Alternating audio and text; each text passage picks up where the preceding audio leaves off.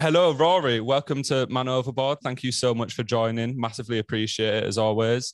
I thought we'd kick off a little bit, maybe a bit of a deep question. So obviously I've seen you on the kickoff. I've seen your own channel as well. Fantastic football content. But my question to you is, how did you manage to get into that position? Like, I know you did a lot of acting before the kickoff and you're in a few TV shows and stuff, but what led to you becoming one of the biggest football personalities on YouTube? Firstly, thank you for having me. And that's an incredibly generous and kind introduction. So I appreciate that.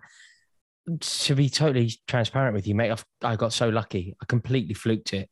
There was a period in my life where I didn't really know what I was doing, and I just happened to get very lucky, be in the right place at the right time, and get an introduction into this football YouTube space. I was working for a company called Fremantle Media, who basically make every comedy entertainment show that you would think of off the top of your head. Celebrity Juice, The Apprentice, Britain's Got Talent, Britain's Got More Talent, The X Factor, whatever kind of springs to mind. The very typical Saturday night show is what they would make. And I was working on a series of Britain's Got Talent, not really loving it. And all the time I was working on that show, down the corridor, I could hear these people formulating this football channel network thing. They were talking about needing Chelsea fans. They were talking about needing Manchester United fans. Does anyone know any? And I could hear this going on in a sort of different building. And I basically just went in there. I just went, look, what, I mean this fully respectfully, but what on earth are you lot doing? And by the end of that day, I'd pretty much given up on the job that I was on and started a new job. But it was just timing, just incredibly fortunate timing, and good ears. I could hear things that weren't intended for me at all. Yeah, so in a way it was right place, right time. So what was that job that you initially went into then in football? Was that the kickoff or was that a different role? No. It was a long time before the kickoff. So are you a football YouTube chat? I'm a fan. I'm a fan of a lot of the football YouTubers. A long time ago, I don't know if you can remember, there was a network of club specific channels. So there was a Tottenham channel called Spurred On.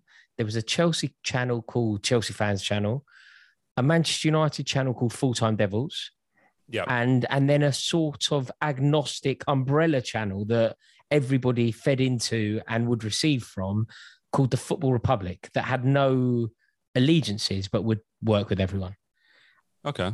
Interestingly, that led on to my friendship with the True Geordie, because in order to build this agnostic channel, they needed a big YouTuber with real gravity in the space, with a personality, with a following, who could build this channel. They had budget, he had an audience, 2 and 2 made a Christmas cake. So my initial introduction to working with Geordie was at Fremantle when they were trying to build this channel. But I was brought in to produce the Chelsea channel, which was called Chelsea Fans Channel, which is now not far off a decade ago. So it was, so I was the producer on it. And our main presenter was a girl called Sophie, who I think still operates in the football world as well. But at one point, she was very well known in the football space. Yeah, I mean, that's amazing, to be fair. Did you ever envisage earlier on in your career that you'd have a role within football? I know you've always been a big football fan. Was that something you'd planned to do, or did you always plan to stick down a more like traditionally like acting or whatever previous thing you was doing before that? I always liked the idea of working in sport. Like when I was very young, I'm talking sort of university age, if not before, I was quite keen on trying to work in sport radio. And it's weird because it's gone full circle with me now, because I'm fortunate enough to actually do that.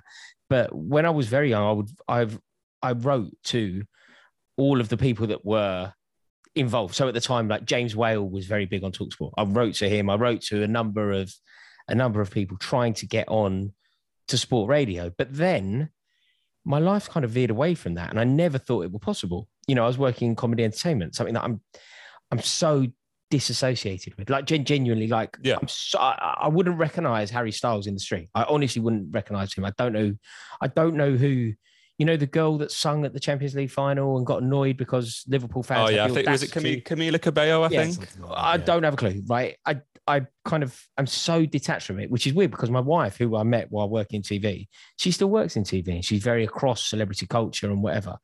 And it's painful for her to have a conversation with me because, you know, when you ask me about sort of celebrity, I'll immediately go, well, Leslie Ash, and I'll start talking about Naomi Campbell or Noel Gallagher and Kate Moss, whereas there's an entire, you know, because that's who I kind of knew as being famous. But in terms of now, I've got no clue whatsoever.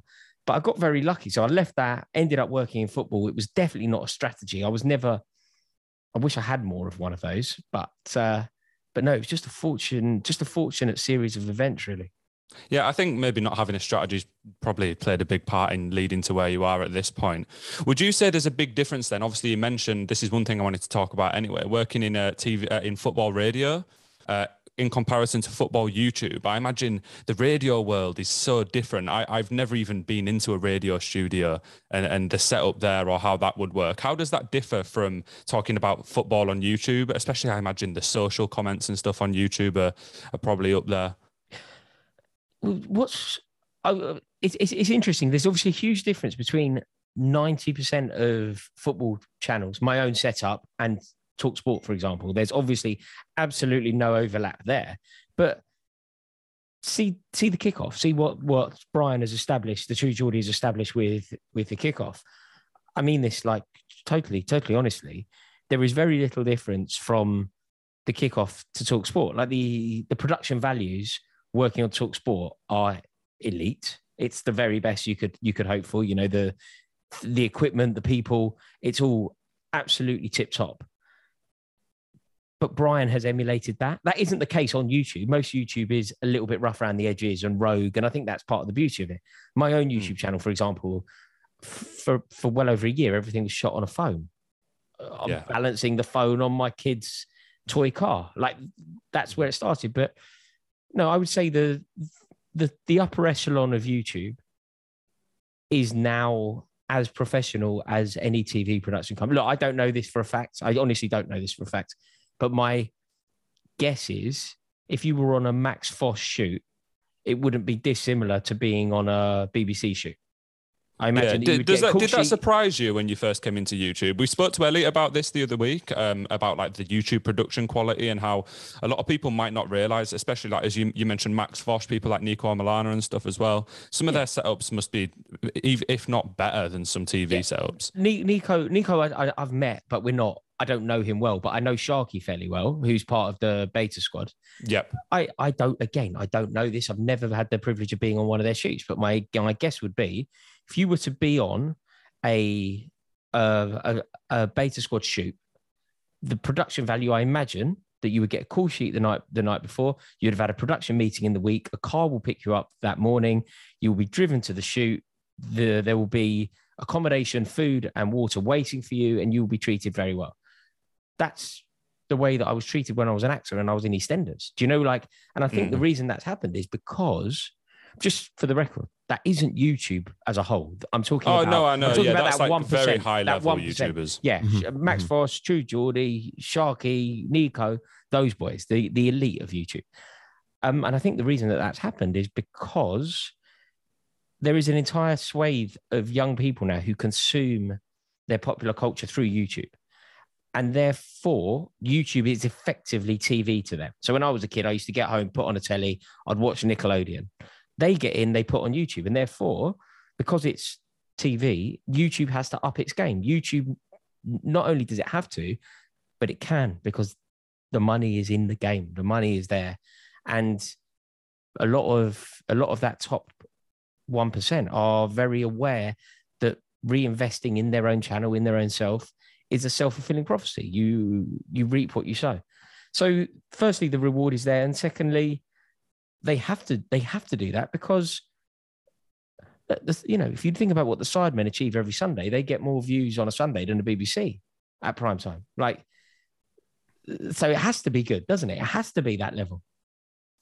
Yeah, completely agree. It's crazy to me how far YouTubers come. I've mentioned this a few times on the podcast, but I've gone from watching people where it was predominantly even the better setups were in people's bedrooms like 10, 15 years ago to now some of the high production value stuff. But moving away from that, one thing I wanted to ask you about in terms of football is the upcoming World Cup. Obviously, it's not too far away now. A little bit upsetting that it's not going to be in the summer this year. Obviously, last year we had the Euros and it was around this time of year. I think it was actually yesterday was the anniversary of the Euros final. Yes, it was. Yeah. Yeah. And sunny times, everyone in the beer garden having a great time. What's your opinion on not only the placement of the World Cup in terms of location, but the time of year that it's been switched to this year? I think it's not. Look, everything that we know about this World Cup is it should be now. It's not good for the football season. We're going to have a condensed season because of the World Cup. There are loads of conversations that should have probably happened before the World Cup was awarded to Qatar. There are so many things. And you could drive yourself mad having those conversations. And some people would suggest that I should do that. But for me, sports, football in particular, is actually my escape. Right. It's actually, so what I'm going to try and do, I appreciate that all of those conversations should have happened. Should it have been awarded to Qatar? Probably not. But that's where it is. Should it be in December? Probably not, but that's when it is. And now I intend to fully embrace and have a brilliant World Cup. I love tournament football, lads. I love it so much. Prior to my kid being born, I went to 5 tournaments at some point, not the full tournament. I went to 5 tournaments in a row. I went to Brazil for the full month. I went to France for the full month, despite England's pitiful performance in both. I was in Brazil for a month, and England were in the tournament for 2 games. It was a new low for English football. We didn't even have to play our 3rd game. We were out before we even kicked a ball in the 3rd group game. It was pathetic.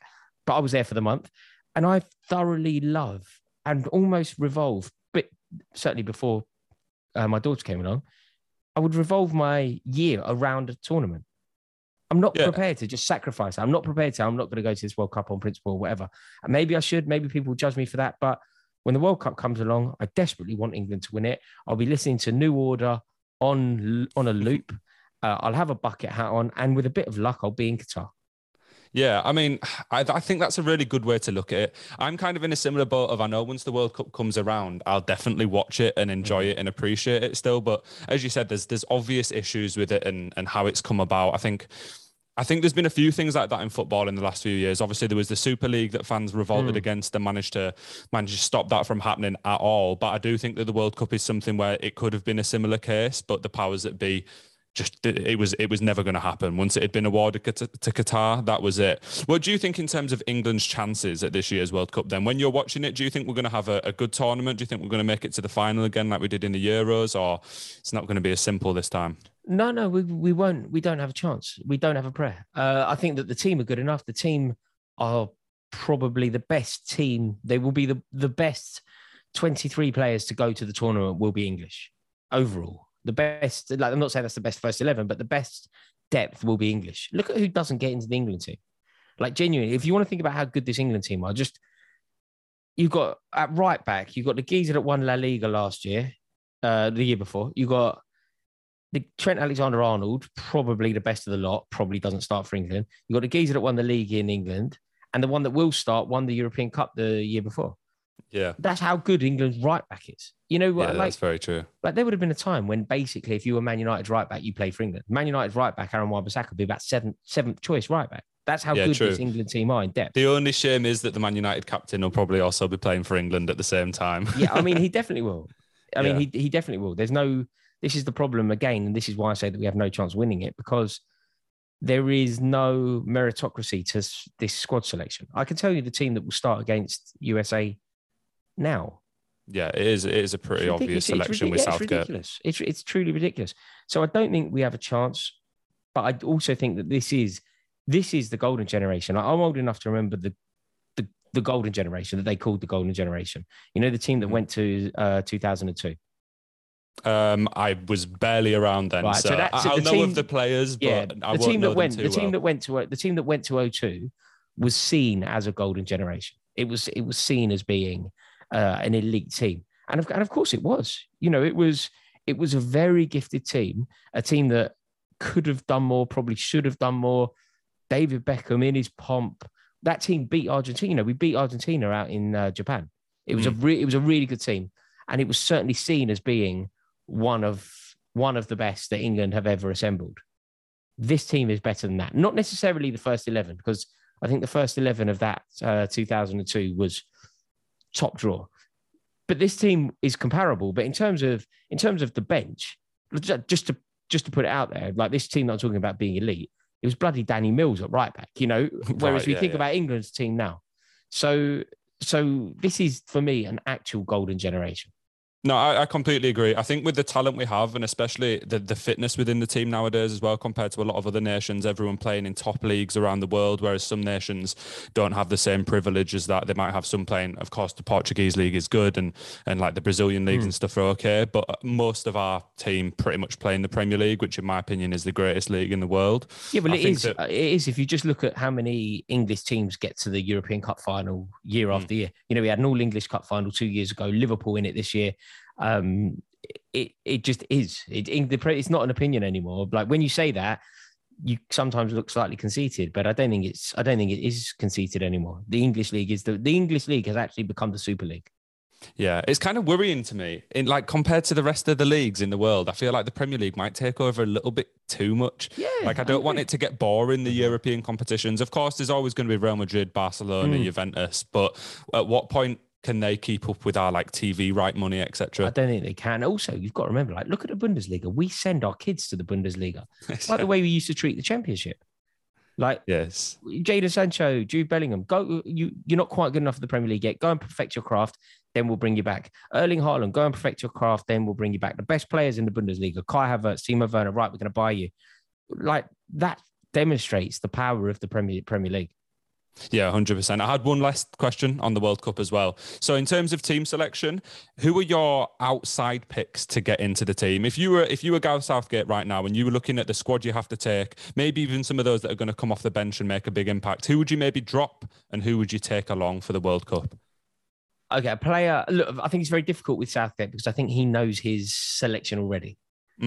So it's very unlikely. Like James Tarkowski, for example, could have the season of his life. He could be Premier League Player of the Year, and Everton could go the entire season not conceding a goal. He's not getting in over Maguire because that's how Southgate operates. But a player who I think is going to have a big season and will go to the World Cup and potentially have a decisive role in it is left field. But I think Harvey Elliott's going to have a big season. Right. Yeah, I wouldn't have expected that call at all, to be honest. I think he's a really good player, mate. If he hadn't been injured, look at his contribution those first 5-6 games of last season before he got injured. Yeah. He was looking good. If you look at Liverpool at the moment, I think their midfield is slightly... It's not weak, not by any stretch of the imagination, but it's not as strong as it was, and it's certainly not as strong as City's, and therefore there will be opportunities for Elliott because James Milner is 37 or something like that. Jordan Henderson played a lot of football last year, but I feel like he's coming to the end because of the way he plays. Naby Keita, I don't think is good enough. Fabinho is obviously going to start. Thiago Alcantara has had injury problems, and I just think this season there will be an opportunity for Harvey Elliott, as there will Curtis Jones as well. But I just think Harvey Elliott's, I think he's a player, mate. I think he's a really good player. No, he's definitely one of the best youngsters in that position in the Premier League. Yeah. I believe it was at Ellen Road he got injured as well last season. I think I was there. It was a good tackle. Yeah. It was very unlucky. It was a good tackle. It wasn't a malicious tackle. I'm a Leeds fan, yes. Oh, lads, I'm Persona. Oh, you are as well. Yeah. I always think that Tim's a Stoke fan. No, not anymore. No. That was back in the day. I am persona non grata up there at the moment. I said something the other day on social media that did not go down well. Yeah, I must admit, I remember a season or two ago, you were not a massive fan of Patrick Bamford for a few months, and then he turned it on and did really well. And then all of a sudden, everyone on the internet was loving him, and I was really happy to see it because he went from being like hated. Bamford. I do like him as a player. Obviously, he was at Chelsea. But no, where I got it in the neck. I mean, more recently as well. But initially, I just didn't get the Bielsa thing. And I know that's sacrilege. Yeah. I know that's sacrilege. I apologize to everybody listening. I just didn't get it, and nor should I, because it was yours. It was owned by you. If I were to tell you that, if I were to start talking to you about the brilliance of Dennis Wise, you wouldn't get it, and nor should you. each club has their own identity, and you sing about Dominic Matteo scoring in the San Siro or whatever. It's got nothing to do with me. But from the outside looking in, I didn't get Bielsa. But when I voiced that on social media, ooh la la, bad. They came down on you. Yeah, I'm not going to lie, though. I think maybe I'd probably get in trouble with this with a lot of Leeds fans. But when Bielsa went, I think it was time for him to go. Like, I think it was getting to the point we were shipping like 4 to 6 goals every game, pretty much, just slowly sliding down the table. Of course, he's forever going to be a legend. Like, it's the first time he brought the first Leeds Premier League era that I've seen in my lifetime that's like of real memory anyway. Yeah. So he's always going to be a legend to me and every Leeds fan. But I do think that it got to the point we were injuries all the time, conceding multiple goals every game, and then Marsh came in and did shore up the ship and keep us up. So I didn't really have too much of a problem with it. I feel like I'm gonna get maybe you're about to get trolled, mate. You've taken the heat off me. Thank you. No, it's so good. It's so good. So moving away from the football, getting more into yourself and things that you've done in the past. I was just wanting to touch on your acting career, as I know you've had quite a couple of roles across a couple. You've had TV shows, you've had movies, you've had TV movies. Which of those would you say was your favorite to work in, and how did you find the general like outlay of working in those mediums? I mean, being an actor was a wonderful life for me at that age. Being in my mid-20s, early to mid-20s, sort of ducking about London's West End, going for auditions, hanging out with other actors, knocking around a Groucho club till late at night. It was great. It was a wonderful way to live. But it's precarious. It's hard. It's like, I actually liken it to being a professional footballer. It's the same thing. When you talk about being an actor, or you talk about being a professional footballer, you immediately think it's a wonderful life, because in your head you go, well, Jordan Henderson has a lovely life, or Peter Crouch had a wonderful time. Whereas that isn't the true story of being a footballer. And it's similar to being an actor. Tom Hardy has a great time. Dan Kaluuya has a great time. But for most actors who are ducking and diving and nicking an episode on Holby City here and an episode of The Bill there and whatever else, it's a hard grind. Like, imagine being a professional footballer and you get a 2-year contract at Torquay. So you and your family all go down to Torquay. You get your 3 kids into school at Torquay. You do 2 years. 6 months before the end, they go, yeah, we're not renewing. So then you go to your missus and go, I've got some good news and some bad news. The good news is I've got a new club. The bad news is we're all moving to St. Mirren. And do you know what I mean? You've all got to go. And in 2 years from there, they're knocking you on the head and you've got to move to Halifax. And it's a hard life. It's a hard life. And you're doing all that and you're really slogging. And you know that by the time you get to 35, it's probably over. You're probably nicking £1,000 a week at the best. It's tough. And I think acting's like that. For the famous ones, for the ones that you can reel off or whatever, it's great. But it's also quite difficult. And when you're 22, all those concerns don't matter, because I didn't have a mortgage. I didn't want a mortgage. I didn't have a wife. I didn't have a kid. So it didn't matter. It was brilliant. You're always going to be all right at 22. So living that kind of actor's life then was brilliant. But I became aware when I was about 28, 29, that if I wanted, which I always did, a little bit of stability. Do I want to be a dad? Yes, I do. Do I want to get married? Yes, I do. Unless you're George Clooney, very difficult to do that as an actor, because you have absolutely no idea where you're working. You have absolutely no idea if you're ever going to work again. You have absolutely no idea if you're going to ever earn any money again. But on the other side of that coin, the phone could ring tomorrow. You go for an audition and all of a sudden you're headlining, you're the main actor in the new season of Top Boy. You're a millionaire like that. So it's changed everything. But it's the lottery of acting that didn't really suit me. But I look back on it so fondly. So out of all the roles that you played in your time acting, which would you class as your favorite? Like which show? Or yeah, I'm trying to think. I love them all. I genuinely did love them all. I think like a job that was very good for me was Doctor Who. Like, I met some incredible people in Doctor Who. Like the lady so I was in an episode called The Idiot's Lantern, which was a Mark Gatiss episode, brilliantly written. Loved being in it. And the lady who played my mum is married to a playwright, the guy that wrote Closer, you know, the film with Julia Roberts and whatever. It's a play.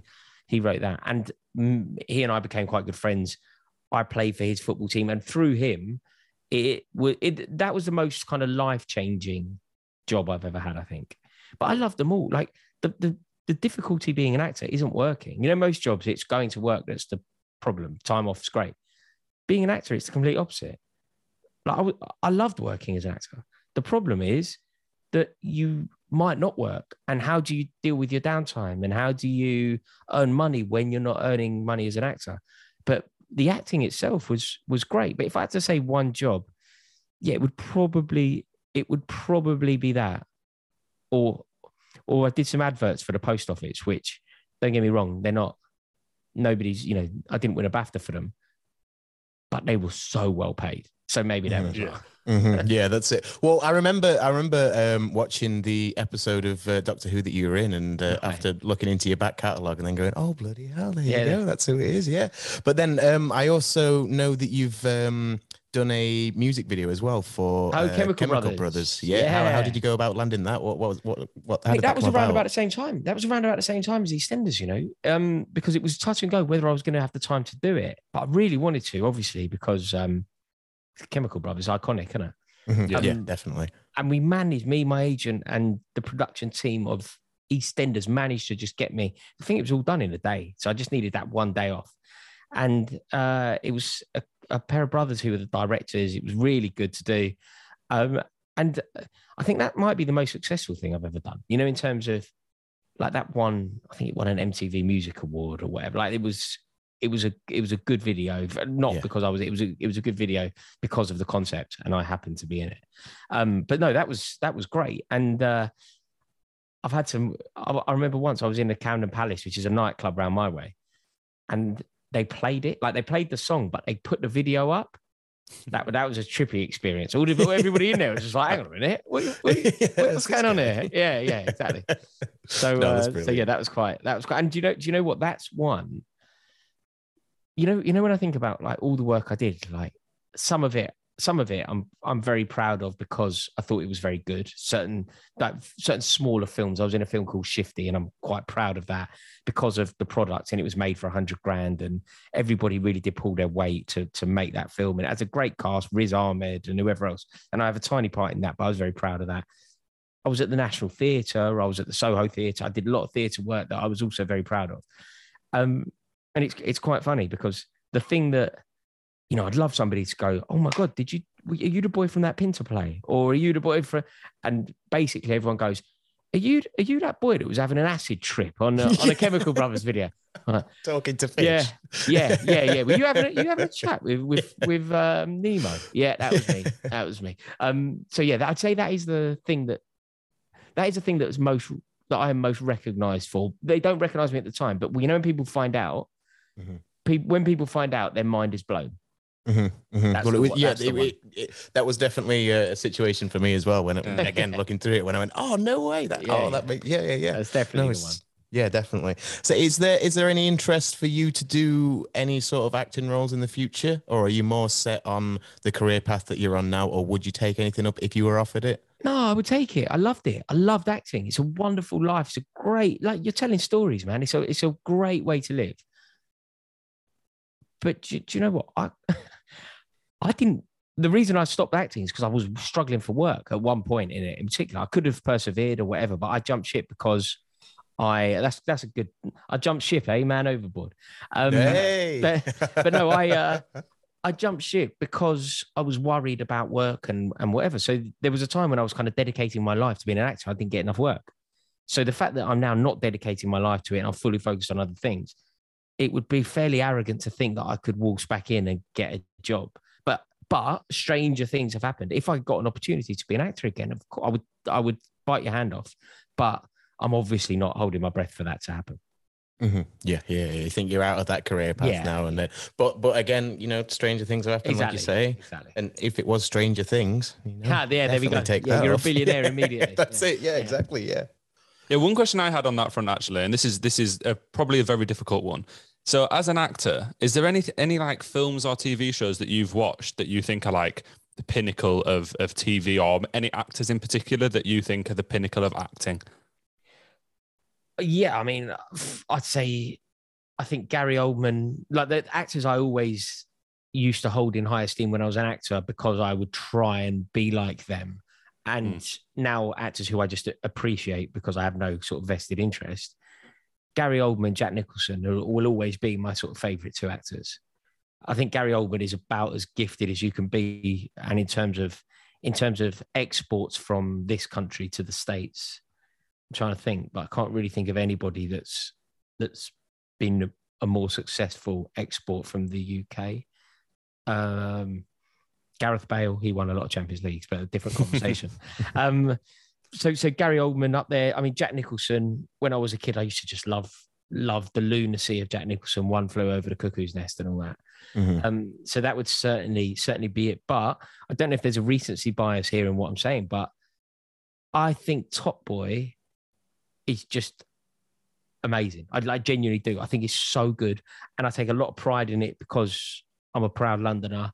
And it's clever in as much as it tackles issues about London that need tackling. So, for example, it's all set in Hackney, which is northeast London, and it somehow manages to tackle the gentrification problem of the city, which there is a huge one, by the way.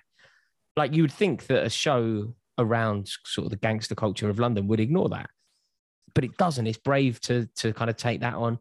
I think certain performances in it, I don't know her name, annoyingly, because I had no idea that we would go in this direction. I love doing podcasts like this because they just take a completely different turn. But to anyone who's seen it, there's a character called Jax.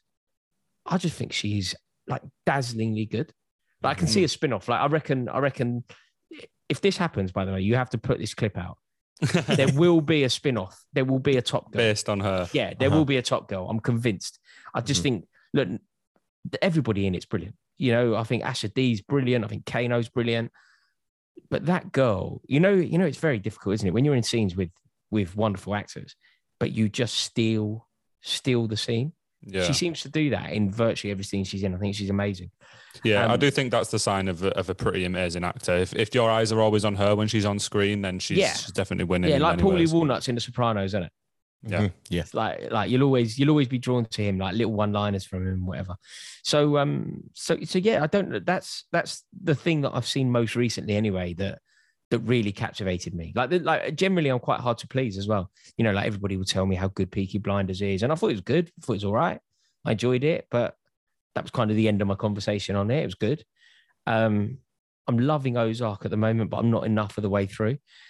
But in terms of like capturing me, I just thought Top Boy was amazing, because something as difficult as that, it could be done so badly, and yet it preserves an element of reality and realness and redeeming qualities to some of the most violent characters I've ever seen on telly.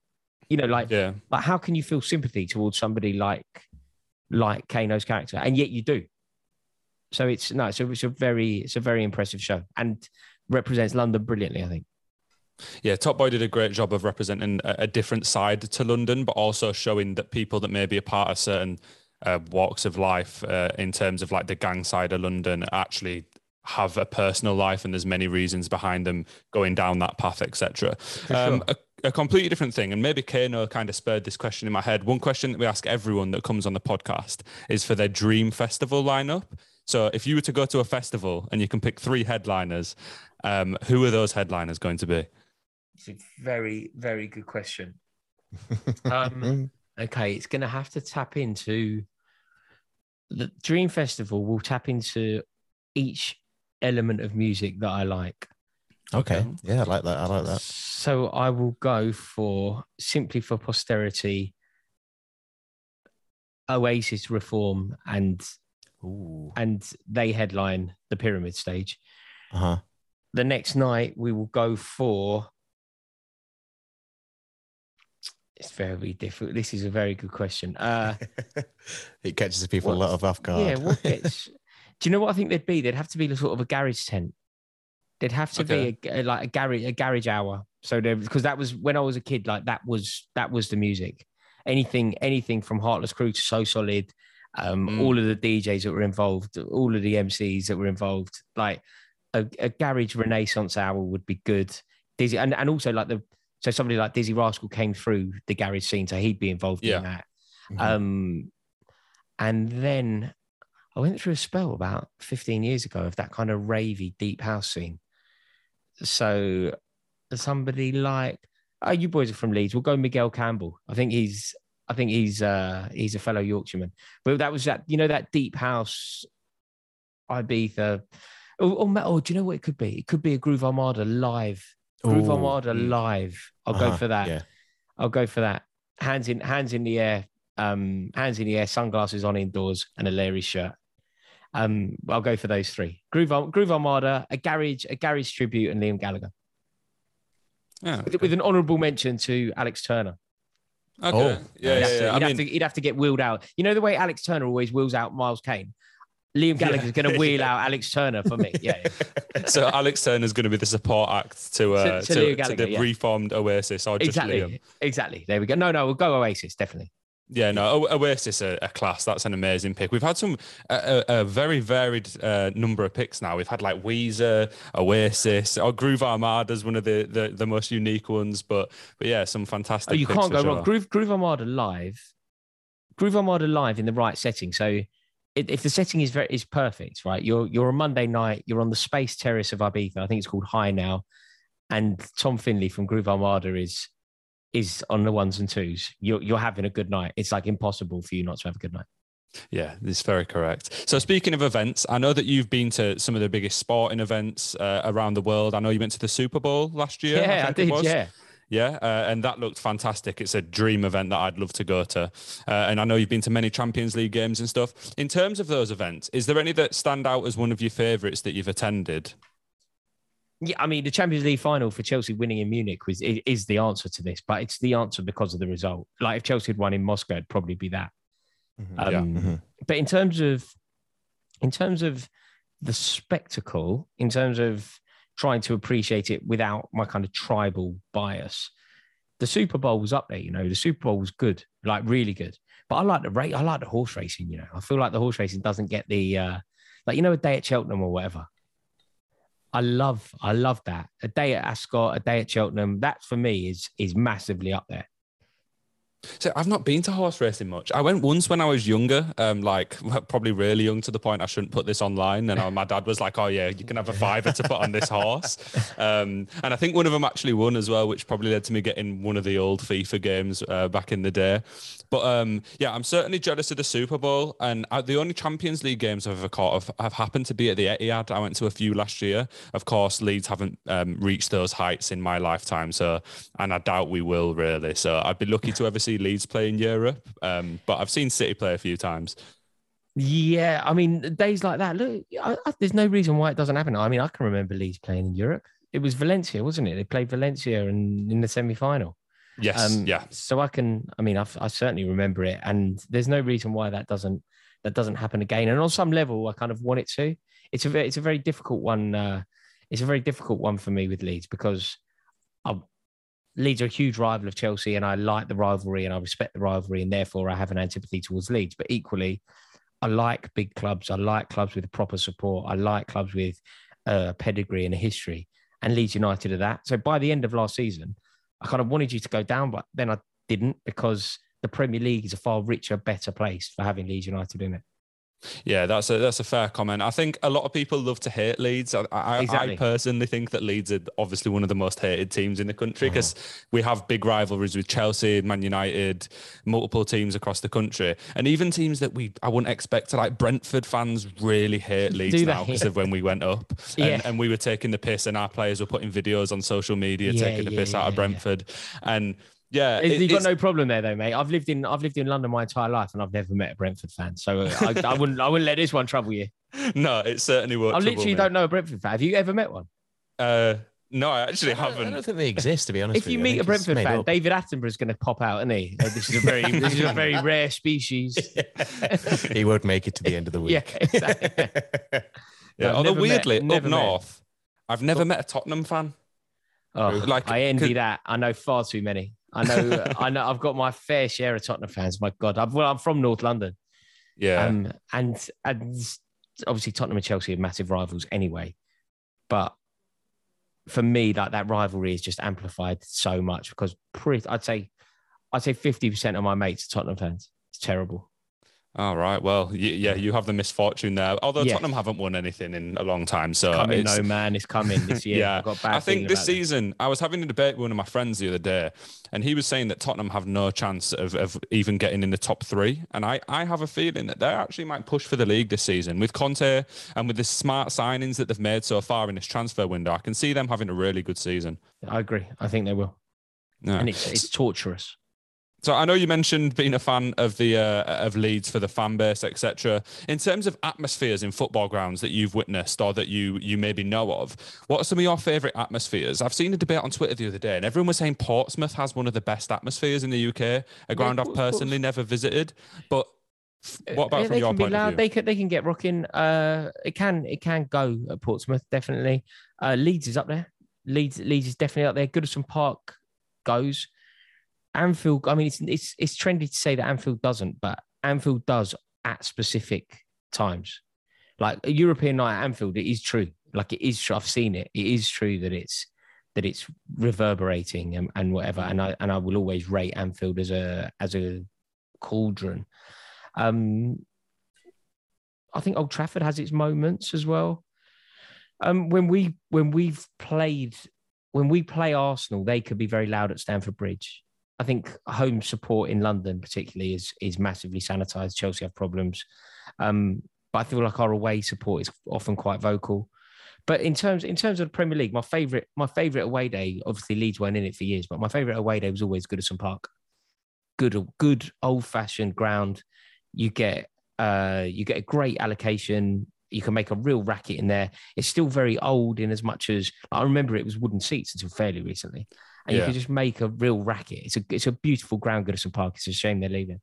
Yeah, a strange story. I've actually sat in the Chelsea away end at Goodison Park because one of my mates was a Chelsea fan and he was meant to be going with his dad and his dad bailed on the day. So he rang me. So I ended up What was the game? Can you remember the game? I think Everton won 4-2. So it wasn't very nice sitting with the Chelsea fans. I think it was 4-2. Yeah. Right, I can't remember that. But it was back. It was still when they had wooden chairs. It was a few years ago. It was in like 2016. But yeah, that was a strange experience. I actually made my way down to Stamford Bridge last year as well for the cup game against, I think it was Cheltenham.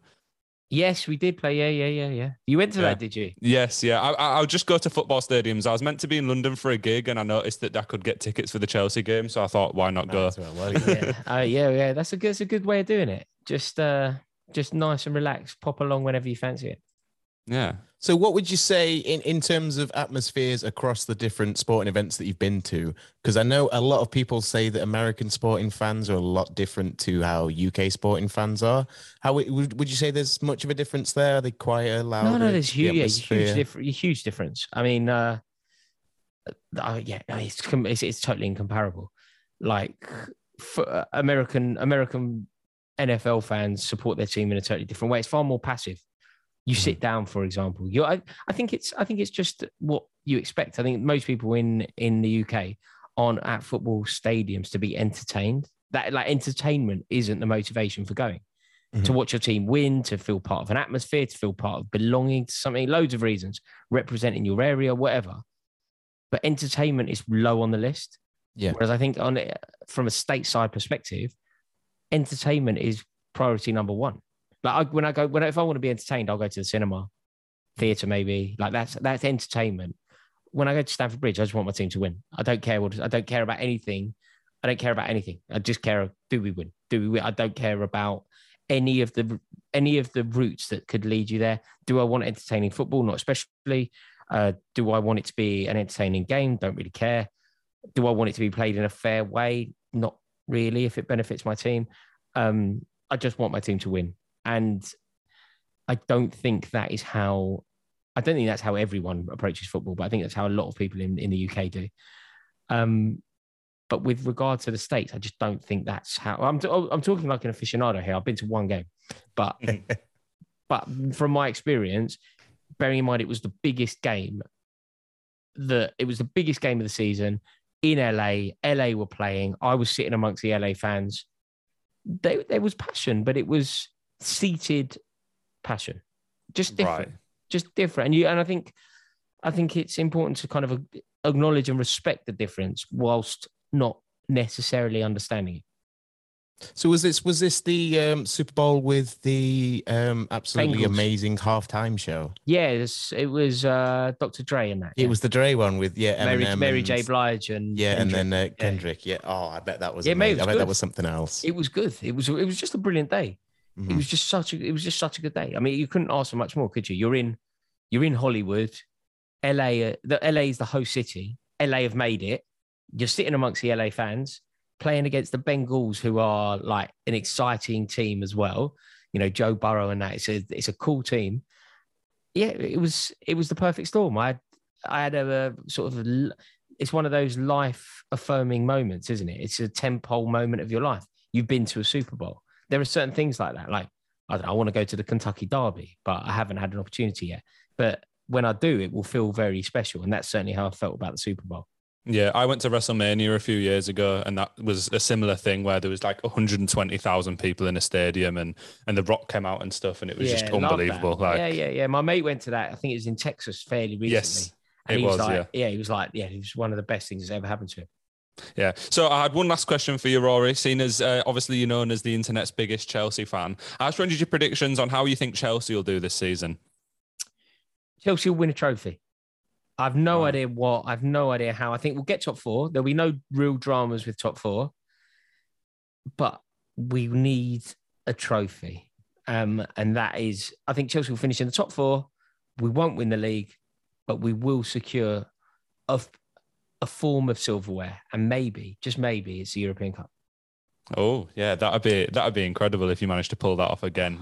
I think it was 2 years ago now you won? Two years ago, exactly. Yeah. Yeah, that was a bit of a surprise for me as well. I remember when Lampard came in as manager and you made all these signings, you got Timo Werner, you got Kai Havertz, etc. I actually put a bet on at the start of that season for Chelsea to win the league. I think it was 8-1, so I put like 10 or 20 quid on it thinking, come on, they've got a chance.